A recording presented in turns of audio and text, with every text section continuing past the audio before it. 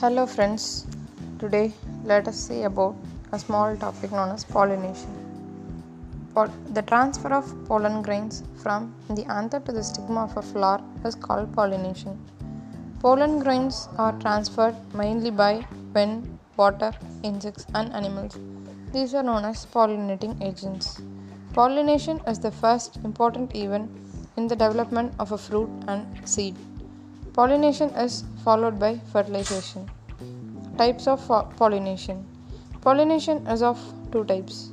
They are self-pollination and cross-pollination. Self-pollination. Self-pollination is also known as autogamy, in which transfer of pollen grains from the anther of a flower to the stigma of the same flower or anther flower of the same plant is known as self-pollination. Now let us see about cross-pollination.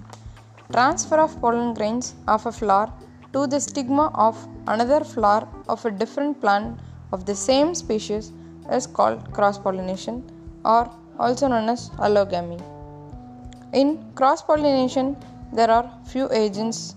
Let us see some agents. Pollination by animals, pollination by birds, pollination by insects.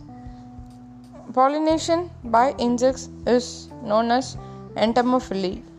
Insects like butterflies and honeybees are attracted to the bright petals of the flowers.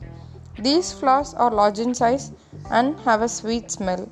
Some of these flowers produce nectar.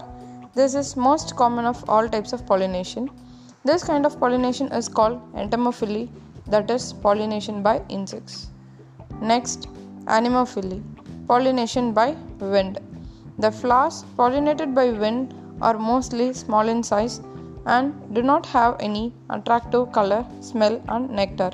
They produce a large number of pollen grains to make up for the wastage of pollen in transit.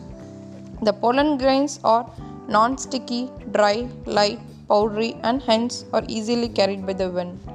Some pollen grains even have wings. Stigmas are large and protruding, even branched and feathery. For example, maize.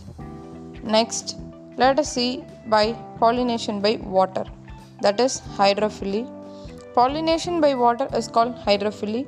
It is observed in some aquatic plants like Vallisneria, Hydrilla and Zoosteria.